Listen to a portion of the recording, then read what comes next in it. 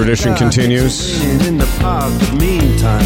Welcome to Swing Thoughts, you golf nerds. Hey, listen, if we can't help you, why bother? Hey, listen, if this podcast, if 7 years of this show have gone by and you haven't figured it out yet, maybe, just maybe, this isn't the game for you. No, I'm kidding. It'll be fine. Of course, I'm golf spiritual leader, Humble Howard, Humble and Fred Show. And with me, Coach Tim, long-suffering partner on this podcast. You know, it seems like just yesterday we started, and now here we are, many years later, with a body of work, Tim. Yep. Time just drifts on. It's like a friend of mine sent me an email that he's taking his daughter to university this weekend. Oh my God! Time. I've had two really big, like, body heaving bouts of tears in the last 10 years, both of which involved my daughter being dropped off at university, the car ride home from that visit, and then when I dropped her off at the airport when she moved away from the city. Both of those times, like, I don't know when you guys, and Dr. Ed is here, we'll formally introduce him in a second. But I don't know when, I'm not talking about a tear at the end of a sad movie. I'm talking about heaving, like hyperventilating, body sobbing, full on. And both I just couldn't get my head around that my daughter was going to go away from home for the first time and then leave the city for the first time. Now, that's number one daughter. The second one, no tears. The second one was like some kind of like song in my head. Happy days are here again. I don't know about you guys, but that's my confession. But you don't have any favorites, do you? Golf is like, here's the funny thing is, golf has made me angry to the point of being apoplectic, but your kids can make you feel emotions at a level that it's so different, you know? What about after a round of golf, you haven't had the body sobs? I know you've punched your car. That's what I'm saying. I've punched the inside of my car. But not to the point no. Like Golf doesn't make me sob. It just makes me seethe. Ooh. How do you like that, boys? Dr. Ed Collin is a friend of our program, and we're going to formally introduce him in about 30 seconds when we tell you that this show is brought to you by Jonathan Wong Apparel, jwapparelinc.com, B. Dratty, Garb, Royal Albatross. Check it out. Of course, we couldn't do the show without our friends at NeuroPeak Pro. Precision breathing is just an app away. Go check this out. It's really something else. Precision breathing. And of course, our longtime sponsor, TaylorMade, not only makers of great golf balls and irons, but of course, the Stealth driver that is producing some incredible, this carbon wood technology is really something. Have you not experienced some of your longest drives this summer? Because I have. Yes, I have. And also pretty cool to note that the winner of the FedEx Cup wielded a Stealth driver. Yeah, he did. Yeah, crazy. He hits it pretty good. Yeah, he hits it not bad. For someone who's about 5'5". Anyway, TaylorMade Golf is where we're at. TaylorMadeGolf.ca. And now it's our pleasure to welcome back to this program a gentleman that we both are very fond of. What can I tell you? Music intro. Yeah.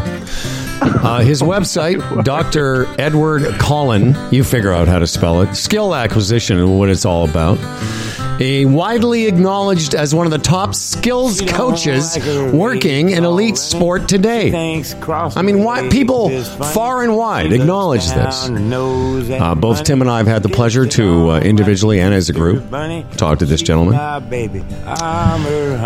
Various times in my golfing evolution, I had the opportunity to talk about how to acquire skills with a guy like Dr. Ed. And as always, sir, welcome back to the show. Thank you very much.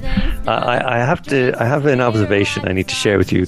When I come onto this show, I see my face, of course, and I'm getting older, but you guys seem to be getting younger. No, not really. I'm not too sure what's going on. No. Over there in Canada, but if there's anything that you'd like to share, by all means, please do, because with every passing visit, I come away thinking both of them look like they've actually gotten younger. Well, it's not stabilizing. There's no stabilization here. It's actually you're going the other direction.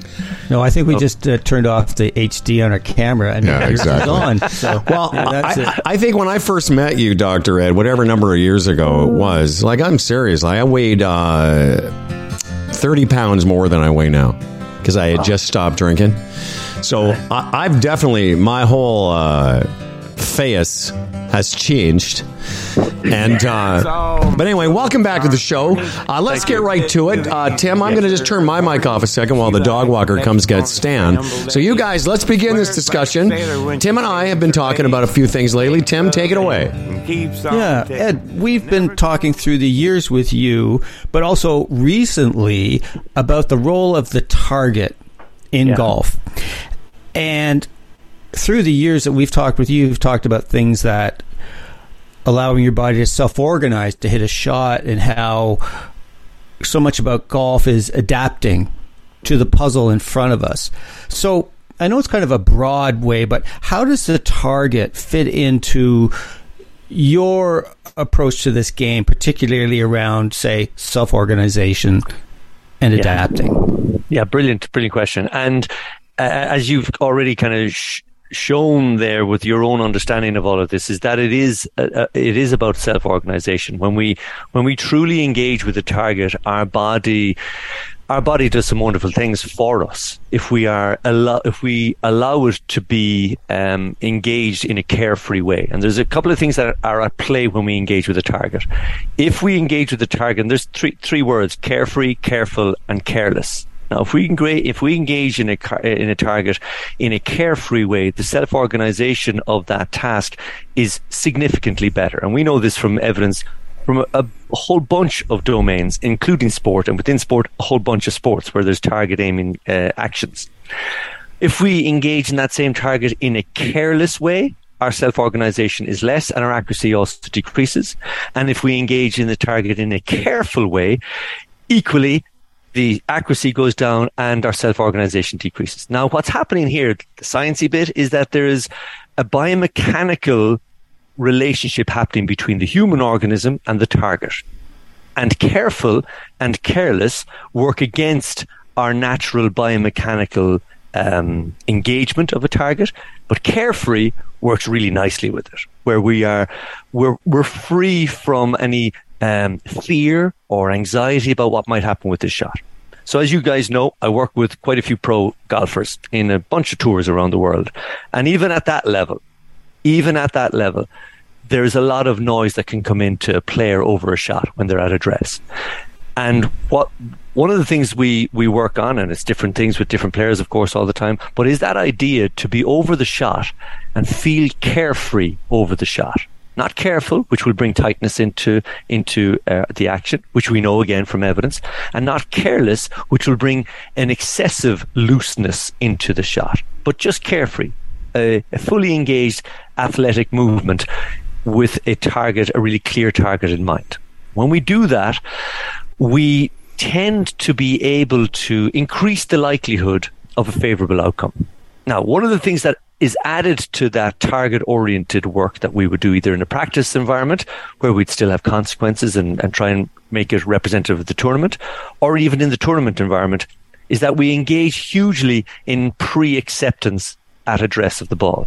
And this is something that I'll even do with friends of mine who will be just maybe going out for a game of golf, and they'll say, "Ed, will you give me a tip for the day?" And I'll say, "Well, a tip for the day, okay, you're not a pro, you love your golf, you might be a single handicapper, you might be maybe up around 10, 12, 14 handicap." I said, tip of the day is accept all possible outcomes before you address the ball. Mm-hmm. Accept that it could go left, It could go right, and it could go exactly where you want it to go. And if you feel that you can make peace with each of those three things, I might top it, I might sky it, and so on and so forth, and accept any outcome that I'm going to go address this ball. I'm going to do my very best. I'm not going to intentionally top it. I'm not going to intentionally snap hook it or slice it. I'm going to really try and engage with the target and be only engaged in that target when I'm over the ball. That pre-acceptance is inextricably linked to this carefree idea that we speak about when we're speaking about target-oriented work. And golf is the ultimate in target-oriented sport for me. We've had similar discussions about pre-acceptance and acceptance in various forms over the last 4 or 5 years. And I want to make a distinction, and maybe you can help with this, because there's the pre-acceptance before you get over the ball of, I'm willing to accept whatever outcome will happen. I get that. But then there's the idea of actually over the ball. And I believe that's a little bit of a distinction, because at the moment of truth, sitting, whether it's putting or making your drive, are you able to make a carefree enough swing with a background of acceptance? I think that's and I guess what I'm asking is, that's a bit of a disconnect, I think, for people, because they may say an intention for the day is to be accepting of whatever happens. But at the moment of ultimate truth, which is I'm now going to hit this shot, why does that show up as more difficult for most people? So, and that's a brilliant point to raise, because it is in that little moment beforehand when, again, if we're practicing, I'll say, well, were you able to? Yeah. And he's like, well, yeah, it doesn't sound like yes. Yeah, exactly. And it's like, what was it? Well, I was actually really good as we were, and I was talking you through what it is, and then I got over the ball. And in just that moment of pure silence and stillness, it came back in. Mm-hmm. And I said, okay, so that's where we now need to address our focus and put our attention on. So in that moment of silence and stillness, which tends to happen before we actually pull the trigger, that's when I'll say, okay, so what are you looking at that time? And they're like, I can't remember. I said, okay, because you had allowed yourself to drift away from what we had spoken about. We'd gone into the address saying, I'm actually comfortable with whatever happens here. I know what I'd like to happen. Of course, I'd like to hit it to my target, and that target might be 15 feet left of the flag, or it might be straight at the flag, or it might be below the flag if it's an uphill putt, and so on. But so I'd like that to happen, but I'll accept if it doesn't. And then when I just get over the ball, in that moment, it's like, but it's the 18th, and this is to win my first tournament as a pro, or it's this, or that, you know what I mean? Or my first time to break 80, or whatever it might be. And at that moment, I say, okay, well, that's that key moment where we bring our focus down into that really pure micro focus, is that spot in the ball. What dimple are you looking at? Now, there is decades of evidence around this stuff about our capacity to split our attention is almost impossible as humans. So we're really good at enabling one thing to happen if we truly are locked in on one thing. If we are truly not locked in, we can accommodate loads of different people in our heads at any one time. Mm-hmm. And they're all the gremlins. That's the potential interviewer at the end of the round. That's the sponsor. That's the... and so on and so on and so on. It's the beers in the clubhouse afterwards if you missed that 2-foot putt on the last, and so on. We're really good at letting loads in if we're not really good at just locking in on one thing. So on that point, Howard, and this is what's so good about that question. We're really good leading up to that. I've got good acceptance. I address the ball, and in that moment, I want you looking at the ball. And it's incredible, even at the professional level, the amount of times I'll ask players, and he or she will turn to me like, I actually don't remember. And I was like, well, if you were truly looking at the ball, you'd remember that. Mm-hmm. Timmy? That's really interesting, because it connects with what we talked with a pretty interesting fellow a couple weeks ago, Izzy Justice, and we just like saying his name. We like saying Ed Collin well too. And he was talking about that as well, in terms of, he used different phrases. He talked about mind wandering and how you can be over the ball, and all this stuff comes to you. But I love what you went with that, because the last time we had you on our podcast, we talked about quiet eye, and so much of that was focusing on the ball. And what I think that some of our listeners might get maybe a bit confused about is that if you're staring intently at the ball, it might be the tee and TaylorMade or a dimple. Is there the risk that ball becomes the target rather than the flag stick or that fairway bunker is the target? So again, we have a really good understanding from some nice work done in neuroscience about how we're able to hold images in our minds. So, for example, if for whatever, if I had an accident in the morning and I lost my sight, I would still be able to see around my home without my sight because I'd have those images still in my mind. I'd be able to know and navigate around my own little garden in the back because I'd still have an understanding of where things are. Even if I would still be able to see, well, that's where the hedgerow is and that's where the patio is and that's, you know what I mean? We're able to hold these images. And it's like, even if you ask somebody without having it to be loss of sight, go back to your wedding day or go back to your graduation day. You can have really clear images of something like that. I'm sorry, to be clear, which wedding would you like me to think about? Because, okay. Yeah. Please continue. I got caught up in the moment. I apologize. No, anyway, so some wedding that I went to, yes, I got it. Yeah, exactly. Yeah. But the key to this is that in the address, as we're looking at the target, and if we are, again, like the quiet eye, if we're truly looking at the target and we're really clear, yeah, I'm aware where there's trouble, I'm aware where the hurt is in the wind, I'm aware of all that, that's good, okay, but I'm also really aware of where I'd like it to hit. This is where I'm aiming for. And it almost creates that kind of a negative, like if you take an aperture from a photograph and there's the black and white negative, you'll have that image in your head of, well, actually, if I close my eyes, I can still see where the bunkers are, I can see where the water is, I can see where the trees are. And the incredible thing about that is if that's the image that we're aiming for, we can hold, in an acute format, we can hold that image in our mind's eye. So when I'm looking down at the ball, that image is still very present in my mind's eye. Very present. So I'll often, if I'm doing some of this kind of work with players, I'll say, well, you've got the eye on the side of your head that can still see the image. So I'm looking down at I'm too normalized, and then I've got my ear eye, because that eye is actually located on my ear, and that's looking straight at the target that I just looked at and burned into my consciousness. Lovely. So that's there. That's imagery, and we all know about the work of imagery and visualization and so on. So that's there. That won't distract me from that acute final fixation that Joan Vickers talks about in the quiet eye. There's also some really lovely work, again, back to that first term you used, Tim, about self-organization.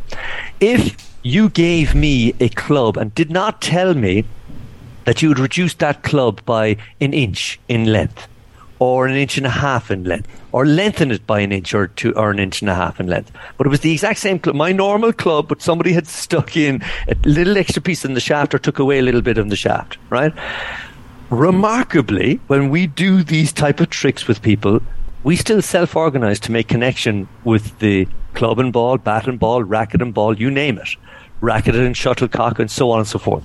How do we do that? And yet we are able, if we are engaged properly with the task, to make those adjustments. And what oftentimes happens is that we get distracted from those tasks by internalizing our movements into, and again, I know both of you would know of this work, internalizing our focus of attention into body part movements as opposed to keeping our focus external.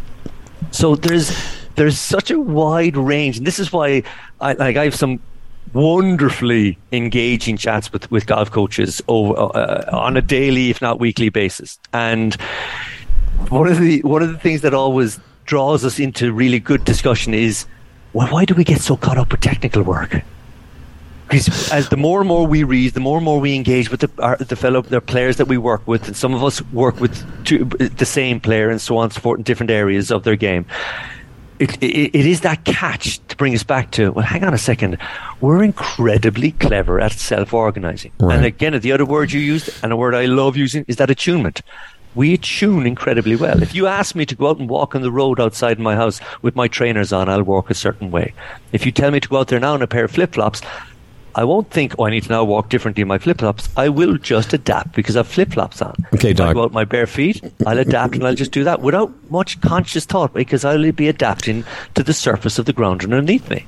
one thing we know from any number of appearances that we don't really need to ask too many questions, but I do want to jump back in to something you said about 10 minutes ago, because I want to clear up any confusion, because we had a great, I listened to Dr. Justice. Izzy Justice is the guy we're talking about on Carl Morris's podcast, More Friends of the Show. We got Izzy on our show, and one of the things that he talked about, and again, I want to make sure we're not confusing, that are you saying that holding the target in your third eye, or your ear eye, as you call it, what Izzy would say is, we're talking about putting. So you want to start it on that line, and then you come back to the ball while thinking of where you want to hit it to. And his point is, the better you get at holding the target in your mind's eye, third eye, whatever, the better you will self-organize and make a pleasing stroke on the way to that target. But you're saying that thinking of that, this is where I was confused. Are you saying that thinking of that target introduces an element of craving or the arrival fallacy, or whatever you want to call it? No, I think I'm in agreement with Izzy in that the attraction of that target in my mind's eye we will hold that for that period of time, when then I need to then look at the ball. So that's play around with what Jordan Spieth does. Yeah, or Sasho McKenzie would say. But so the idea is, and a couple of the guys that we interact with, some guys that I've been working with, have had great success with this, which is learning to get the target in your mind, come back to the ball while still somewhere that target is what you're thinking of, versus how to hit the putt. And Izzy's made a great point. If you stop and find yourself thinking about how to instead of the target, you need to stop, acquire the target, or he would say, hold the target, and then make the stroke. Yes. Yeah. And again, I can't. I think that aligns with my philosophy. It aligns with my approach and my understanding of what the evidence would suggest. And I wanted to make that point because I know you were going to start talking about wearing flip flops on a country road and some kind of. I mean, I know you well enough now that who knows where that was going to go. That could have gone on for 10 minutes about footwear and why feet are important and what science. Irish jig. That's right. What science has to say about how feet work. And I'm like, okay. All right. So target acquisition is a skill to be acquired. Yes. But finding the golf ball and having that be your last point of reference. That's what you say. Yes. Well, because like anything else, it's like when we see rugby kickers, Dave Allred, who's done a lot of work with Francesco Molinari. He wrote his great book, The Pressure Principle. He did a lot of work with Johnny Wilkinson and kicking. It still comes back to the point of, well, hang on, where is this human organism, this body, where is it making contact with the object? And it's making contact with it either through this club head or this foot to the ball and so on and so forth. So that's where my final fixation needs to be. Especially when we're talking about a stationary ball. It's very different when we start going into things like tennis, where we're not looking at the racket coming back and having the racket to ball contact and so on and so forth, because obviously it's moving. There's a lot more dynamic variables to be considered. But when it's stationary, well, let's take that as a gift. And that's why sometimes when I hear coaches saying, oh, it's so much harder because it's stationary, I'm saying, whoa, let's turn that around. It's a gift, guys. It's not going to move on you. You're not going to get tackled while you're doing this. You don't have to, and not only is the ball not going to move, the target's not going to move either. So can we actually just start maybe changing the narrative around the difficulty that the golf shot can be, and actually start maybe seeing the gifts that it actually offers, the fact that it's stationary, and for a lot of the shots on the tee and on the green, we can place it. We choose to put it back. We can clean it on the green. We can put it on the tee box where we like. These are all things that I think should be seen as an asset and a positive for our engagement in it, to further help our attunement. Not to take us away and be thinking, oh, this is so hard. Yeah, but golfers make the game so much more difficult than it really is. I know in my own coaching and when I was taking lessons, it's kind of like the coach offers something, and sort of like, we just need to go an inch, but we tend to go a mile. And where I'm going with that is, I remember when Bob Rotella, I don't think Bob Rotella is at fault, but I think a lot of golfers got their head around that aiming at the tree behind the green wasn't good enough. And aiming at the branch wasn't good enough. You were supposed to be like laser focused on a leaf behind there. And what I'm connecting to is that I think golfers think, this is what I got to do. I got to get this ball, this target burned into my mind. And I think what you were offering a few minutes ago was it's almost like you said, a negative. It's like this kind of an awareness that the target is there. But that's very different than having like this laser focus. So can you explain what's the right relationship here? What's the balance we need to strike with engaging with the target? Yeah, brilliant. And I'm going to pick up on the word balance. The balance comes back to the three words I mentioned earlier: carefree, careless, and careful.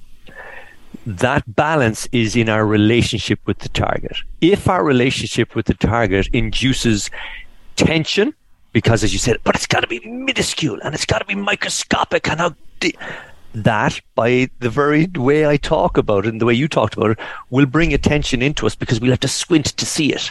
We'll have to tighten our bodies to see it and engage with it, as opposed to, okay, yeah, that's the tree, and I'll bring it down to a small, meaningful target for the player as well, as they will, and when they begin to own it themselves.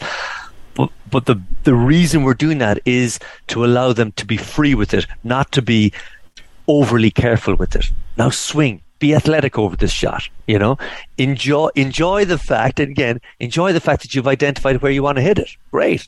There's no ambiguity now. Enjoy. Wait. We're talking about golf here. Yeah. I thought golf was a grind. I thought it was like it's, as GSL says, it's between islets of joy and seething. Yeah. But that's the point. I'm spending far more time working with players in the environment where we're trying to enjoy the challenge. I'm not saying, and again, all the research I would have done was strongly related to deliberate practice, where it's not inherently enjoyable, not immediately rewarding, it is effortful and so on and so forth. They're the tenets of deliberate practice, and they still hold true.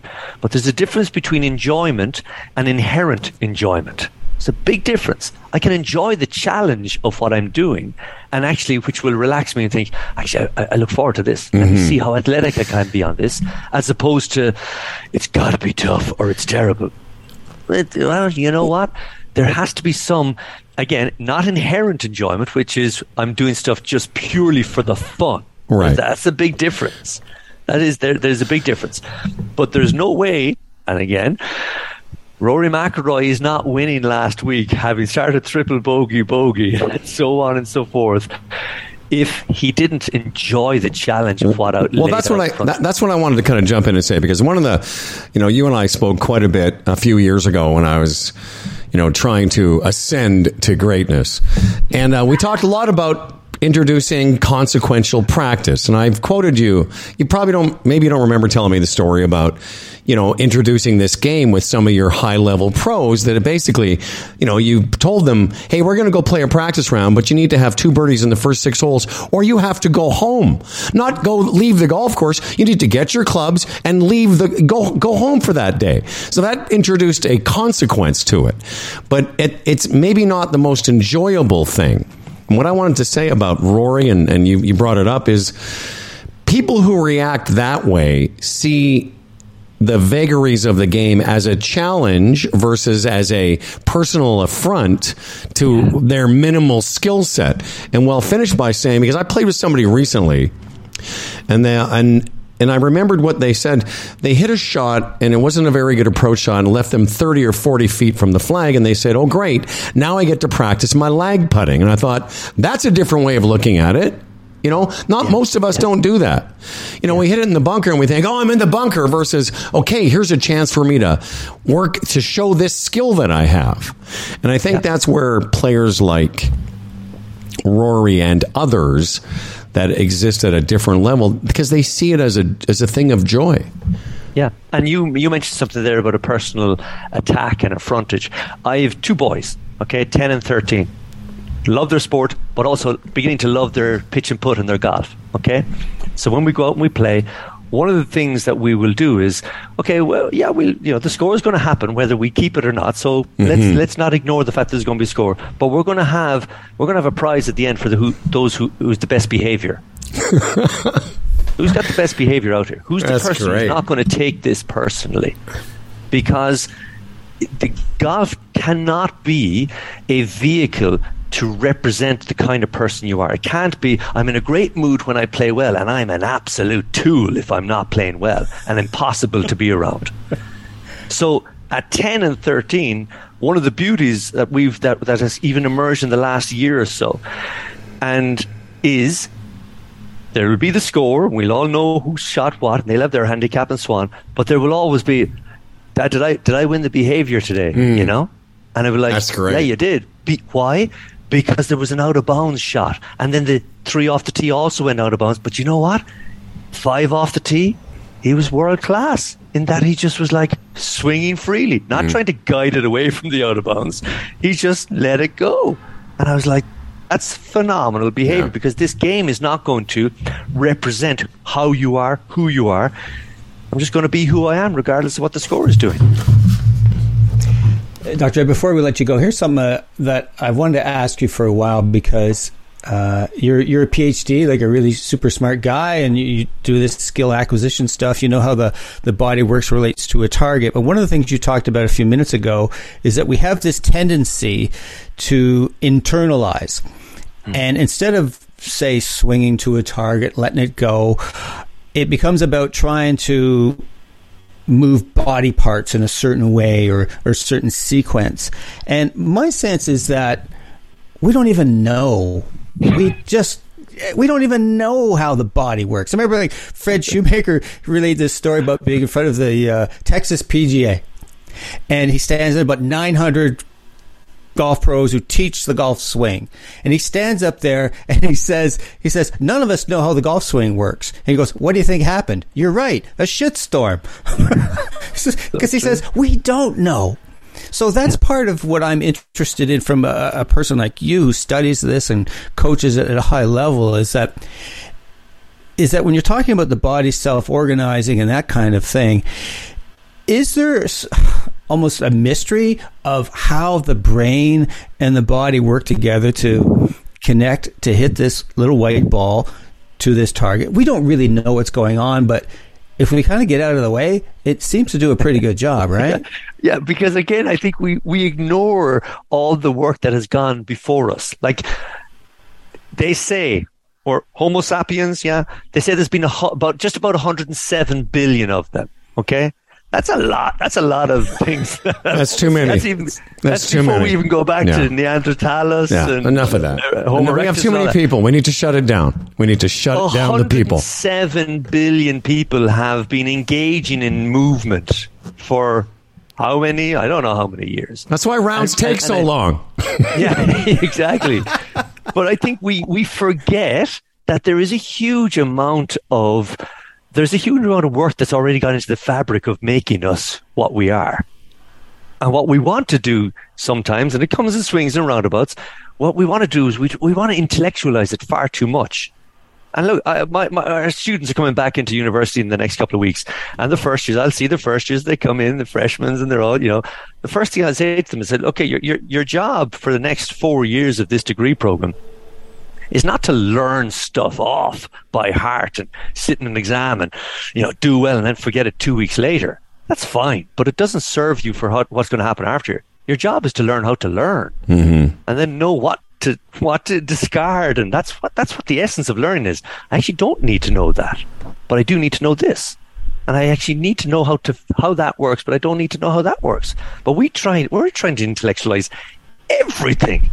There's an awful lot of stuff that's already gone into this that we don't need. And like that, it goes and swings around. You go back to the books of 1972 and 1974 by Tim Galloway, The Inner Game of Golf, The Inner Game of Tennis.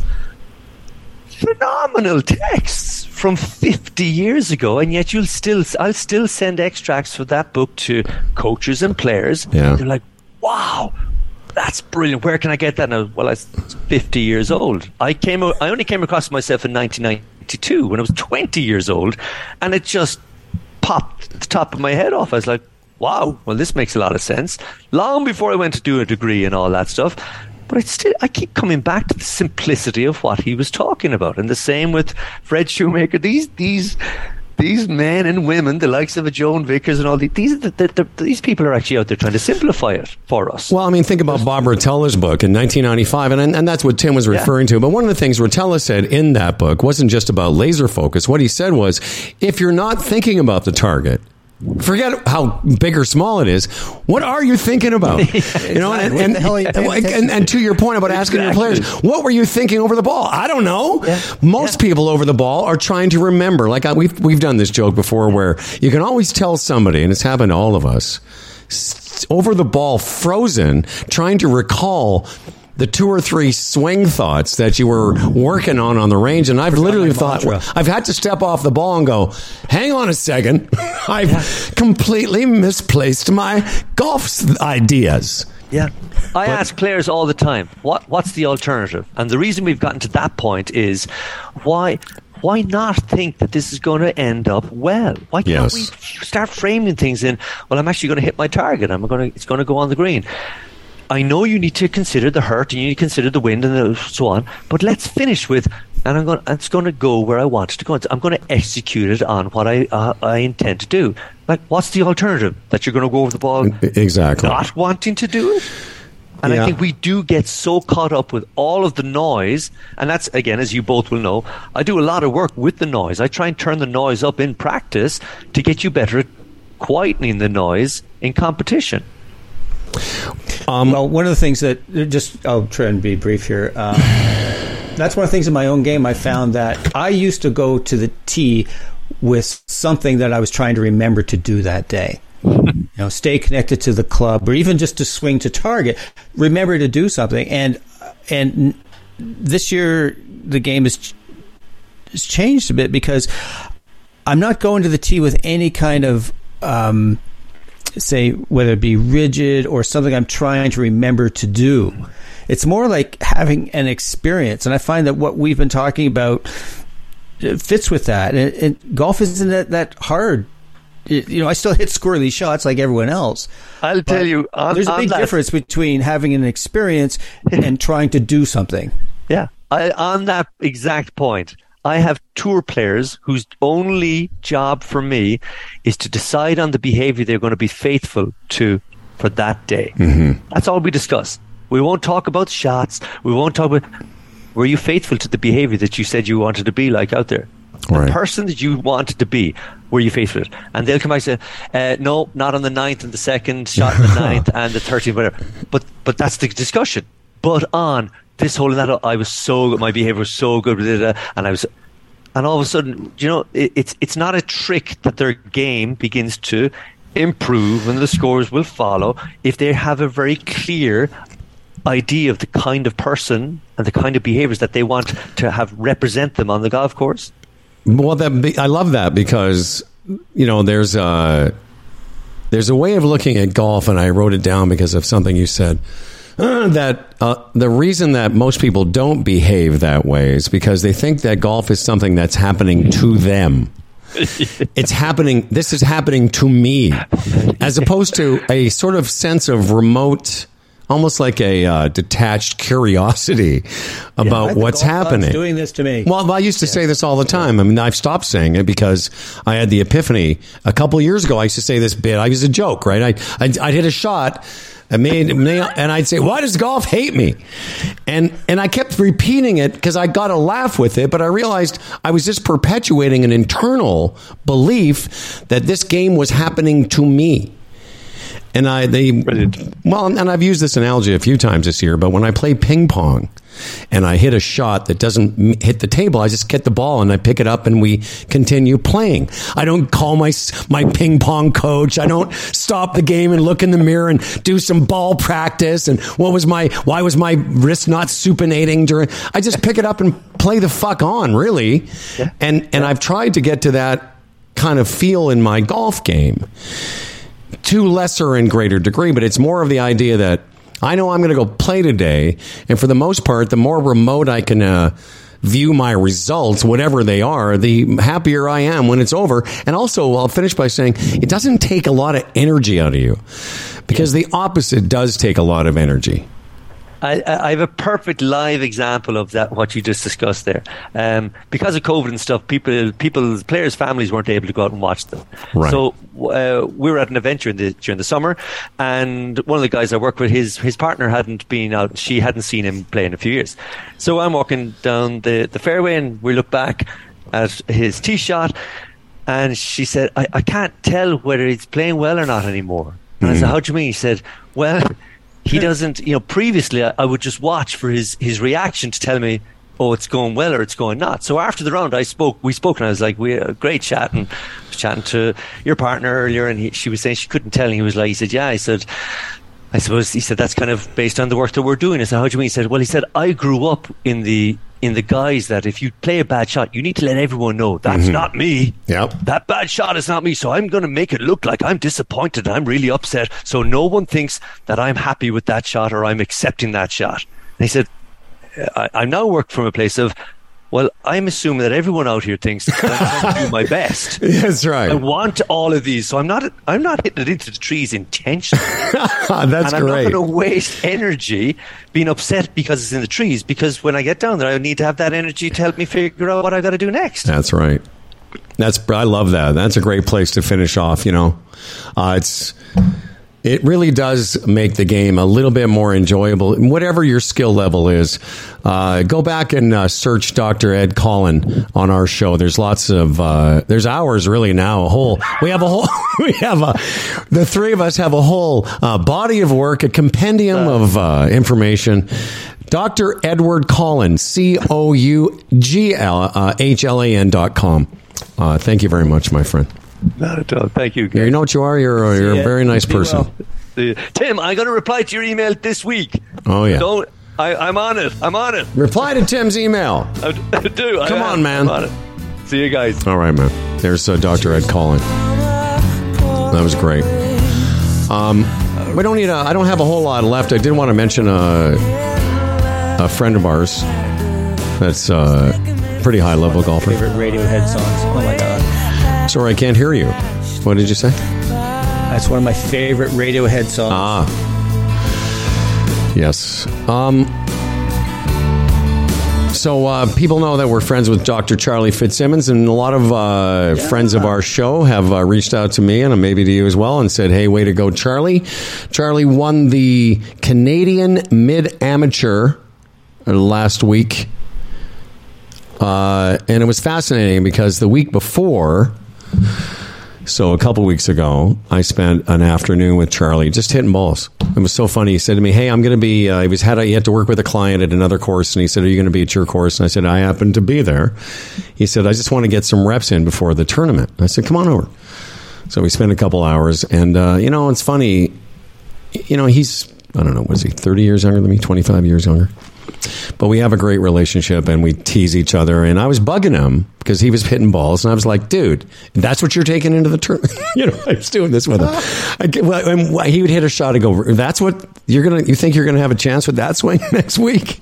And we were playing we were like a couple of kids, right? We're playing closest to hitting wedge shots to greens. And if I beat him, I go, "You're getting beat by an old man, and you think you're gonna win." I kept bugging him, That's great.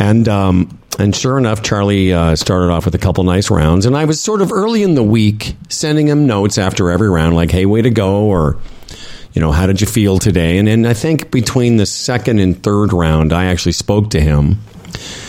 At that point, I think he had a 4 or 5 shot lead. He shot under par a couple days in a row. And we talked, and I said, how do you feel? Blah, blah, blah. And he, in a 4-day tournament, there's going to be a round where you struggle. And his third round was the one where he sort of got it was a bit of a struggle, and he shot even par. And that's why I sent him a note. I said, well, if that was your bad one, good job. And anyway, long story short, I spoke to him after the round on Friday, and he had had a couple of beers, and he was all excited. And, it was interesting hearing his voice and having him. I almost booked him for a quick chat, but he was busy today.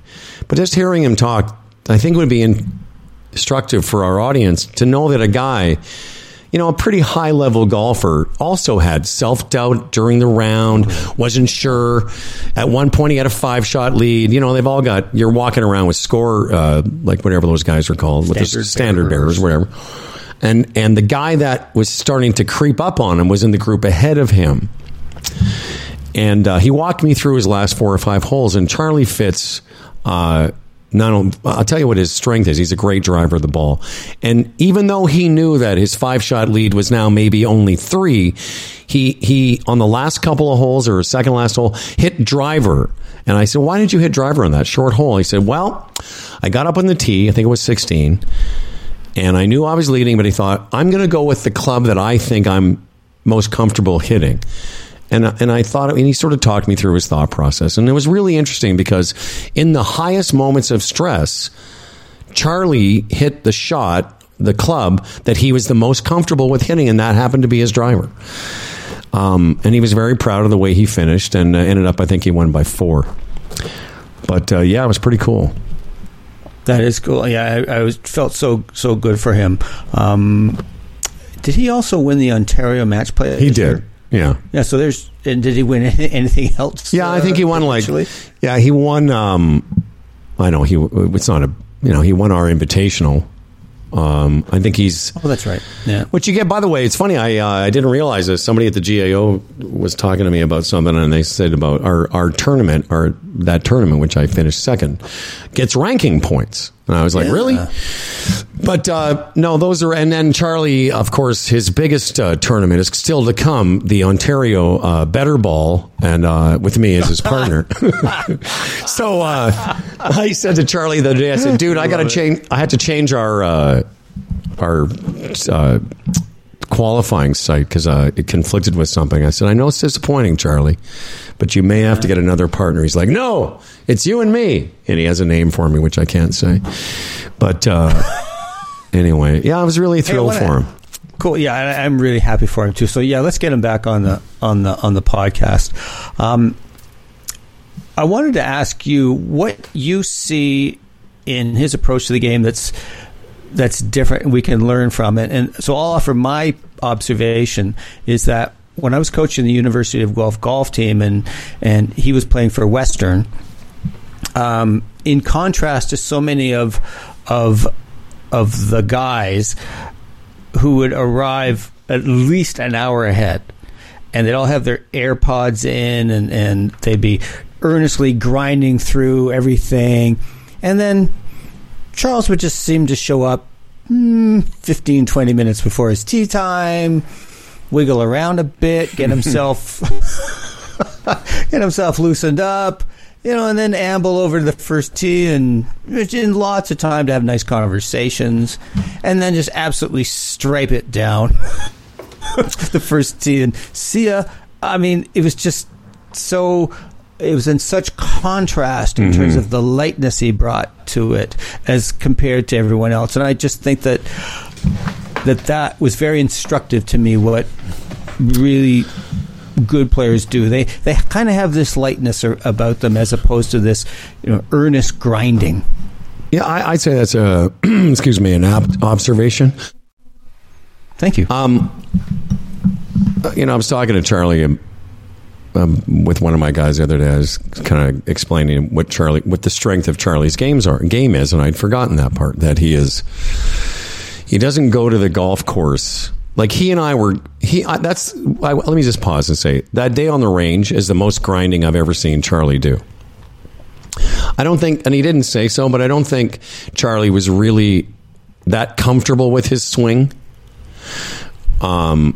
Him saying, hey, I want to get some, reps in. Do you want to hang out? I said, sure. And it was an unusual request because, we've seen each other quite a bit this summer because he's moved to Toronto, but that's the first time that we've ever hit balls together. Like, we've hit balls warming up, and to your point, not very many of them.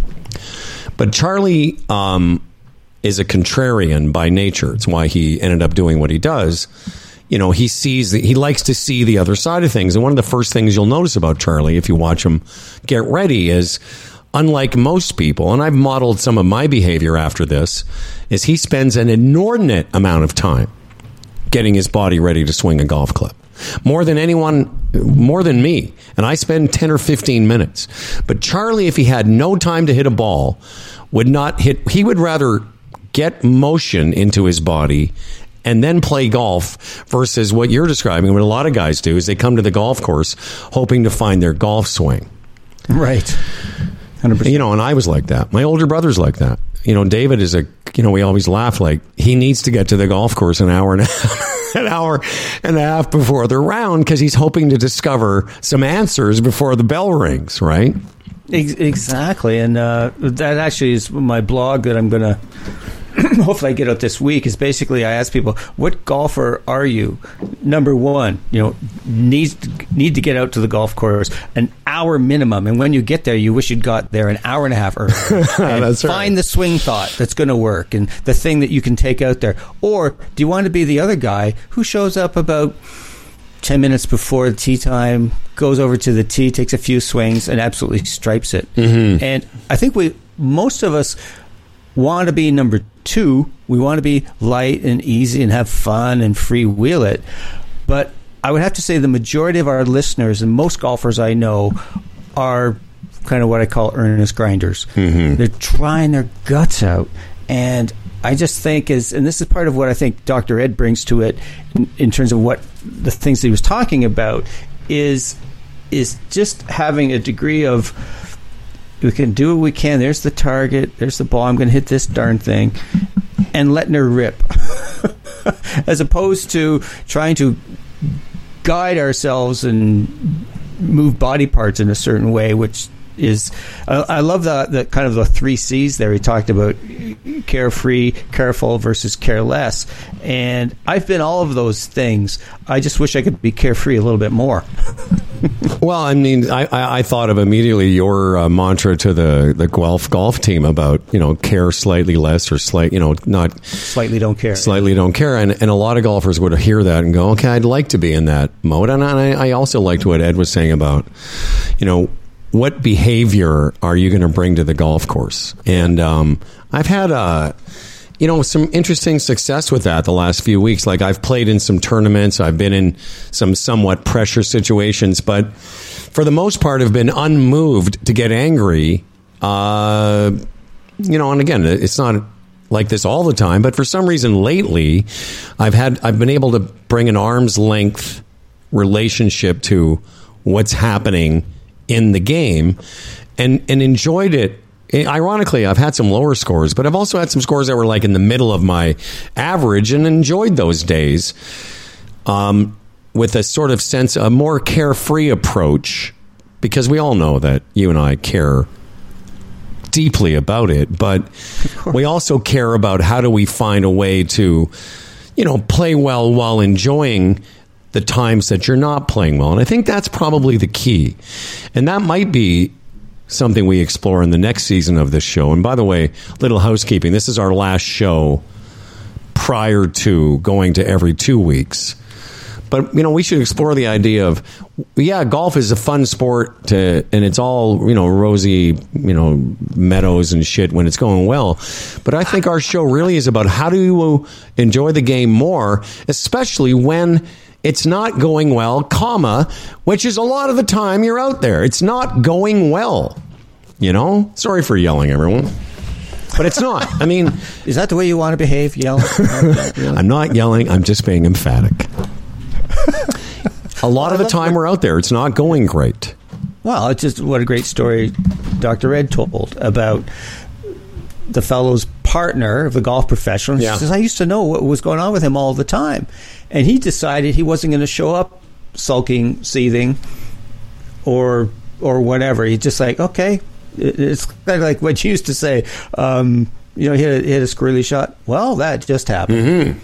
And if we can accept it like that, then I think that we can hold that balance of wanting to play well, which we all do, but also just showing up as our best self, being someone good to play with, being able to enjoy the experience, all of that. That's so much a part of it. We've all heard of people like, oh, he's a really good player, but he's such a dick. Mm-hmm. Gets pissed off and don't want to be that guy. And also, and that guy generally doesn't play well, or to enormous cost in terms of just how he shows up on the golf course. And I really think that the bonus to all of this is that we actually play better. But it's giving up on all this self-identity and how you're supposed to act. The line I use a lot, I see someone make a really good shot or sink a 20-footer for birdie, and they barely do anything. And I refer to it as the Frank Mahovlich representation. Like, Frank Mahovlich would score goals, and he would barely do anything. There was no big celly, as they call it. Yeah. You gotta think he was just like, oh, that's what I'm supposed to do. Yeah. Well, if you think about the GOAT, and, for whatever other foibles you can associate with Tiger Woods, one of the things that Tiger Woods, one of the sort of less talked about things, is the strength of his mental game. Like, we could do an entire show and maybe get a panel of experts to talk about, and Fawcett would be a great guy. Because a lot of what Decade is based on is the mental strength of Tiger Woods. And you think about what Tiger Woods did when he would celebrate. And think about how odd that was in the men's game. Mm-hmm. That huge fist pump. And how initially it was sort of mocked a little bit, or it was derisive. Yeah. Because that's not what men do. But you think about what he was doing. He was imprinting those moments. The 82 tournament wins, think about all those indelible moments of celebration, of him sinking that putt at Torrey Pines and screaming when that thing went in. Versus what you just said, a lot of us, sink a 20-foot putt. I have built this up to the point where, whether it's for bogey or birdie, I fist pump. Now, I'm not freaking out, but I'll tell you, I freak out if you hit a good shot. You've seen me do it. I played in a partner game recently, and my partner sank a putt. I gave him the full Justin Leonard, hands in the air. Like, I was more excited for it than he was, because in a way, we're more comfortable with others celebrating. Oh, yeah, totally. Like, if you got excited for me, I would be. But we're not as comfortable, men especially, with outward displays of emotion, whereas Ed said, we want everyone to know, that's not me. That shit happened, but normally doesn't happen. Totally. But it does fit into, gosh, I don't know, a stereotype or an archetype, maybe is more on the mark of what a real man does. And I love Don Cherry, but he used to get on, he would criticize guys for over-celebrating goals. I remember it was, Ovechkin. I thought it was hilarious. He scored a goal, and he put his stick on the ice, and he put his hands as if he was going to grab it. It was too hot. Oh, I love that. And Cherry mocked him for that. I thought, oh, that was great. And I love that, and it reminds me of playing with Henry Brunton, who I think we've had on the show only once. He's a good man, Henry. And I remember playing with him way back when he was at Lionhead, and this is just after the movie Tin Cup had come out. Mm-hmm. And we're playing, and he hits a drive, and the ball must have separated itself from the club face for about half a second. And Henry yells, almost screams, "Tuning fork!" Right. And it was just so cool. Like, he was celebrating and imprinting, to use that great word you used a moment ago, what that feeling of that swing meant. And that is the complete opposite. And I'll just add this one thing, which is the complete opposite, a 180 from what the guy doesn't listen to this podcast, so I don't need to worry, but I played him at a gross match play event a couple of weeks ago. I think I was 1-up early in the back nine. At par 3, I hit it 20 feet, 2-putt. He's got about a 4.5-foot putt for birdie.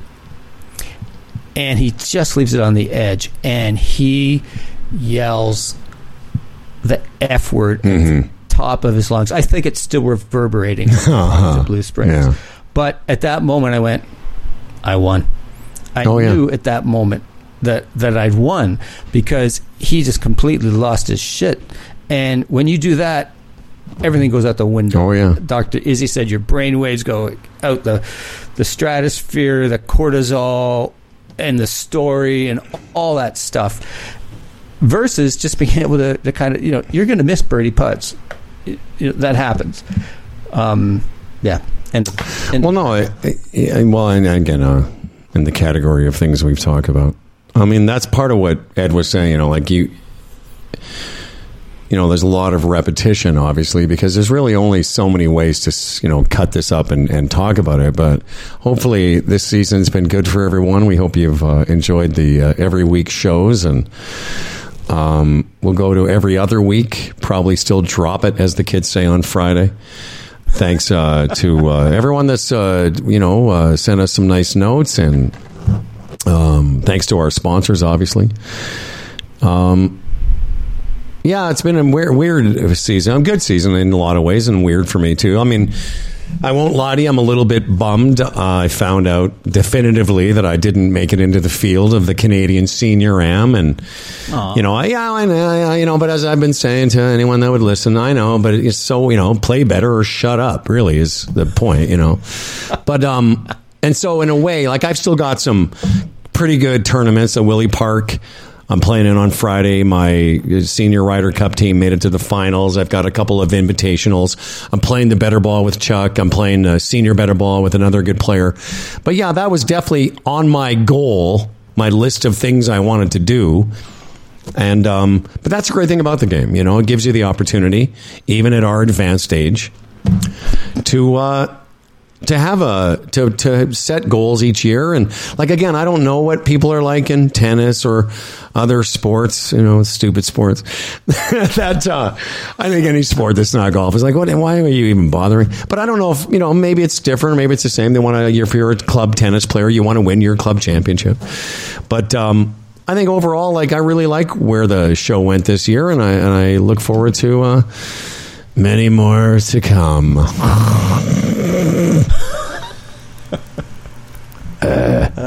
You're also at the end of doing 2 shows. Yes, I've been doing shows back to back today, and then this show. Yeah. I mean, we're coming to the end of our 7th season, so hard to believe we'll be going into 8. That's if you still want to do this thing. I think you wanna. Well, we'll see. Let's not start. Let's not get ahead of ourselves. Oh, your people. We'll talk to my people. Yeah. We'll yeah, man. And we'll see. So formally, thanks to Jonathan Wong Apparel, jwapparelinc.com, neuropeakpro.com for all your precision breathing needs. And I mentioned off the top of the show, I definitely, I've been working pretty hard with our boy Brooke Benny Bamalam this entire year. Literally, there hasn't been a week, maybe one, since January that I have, including yesterday, where I haven't worked out with Brooke. But I can tell you, so between that and this carbon wood TaylorMade driver, I'm not just hitting it a little bit longer than I did, a few years ago. I'm hitting it way longer. Now, I know part of it is training, but like I told you on that Club Link shootout a couple weeks ago at your golf course, I drove it to the fringe of the first hole. I'm not talking the red tees. I don't know how far that is, but it's further than a 62-year-old was meant to hit a golf ball. So thanks to TaylorMade for that help. Absolutely. Yeah, so much gratitude for Kevin and Nick at TaylorMade and the guys who fit us at the beginning of the year. It's just such a pleasure to play these clubs and just to look down. They look awesome, and they certainly put a good whack on the ball. It's a pleasure to play those clubs. Yeah, even when I see somebody else who has it, like I did this the other day. Somebody was playing a Stealth, but it was different than my model. But I can't remember which one I have. Honestly, it's funny. I'm such a not a gearhead. But I picked up his Stealth driver, and it was whatever the one that's different than mine. And I was like, this I said to Michael, this thing looks great. Forgetting the fact that I have one, it just looks. They really do look good. And I know a few people that listen to this show that got theirs, including my older brother. TaylorMade Stealth is all you need to know. Go to tailormadegolf.ca. O'ConnorGolf.ca is where you find out more. Tim's blogs and such are there. And, of course, HumbleandFredRadio.com. We'll be back in a couple of weeks. Thanks, everybody. It's raining in the park, but meantime, sound of the river, you stop and you hold everything.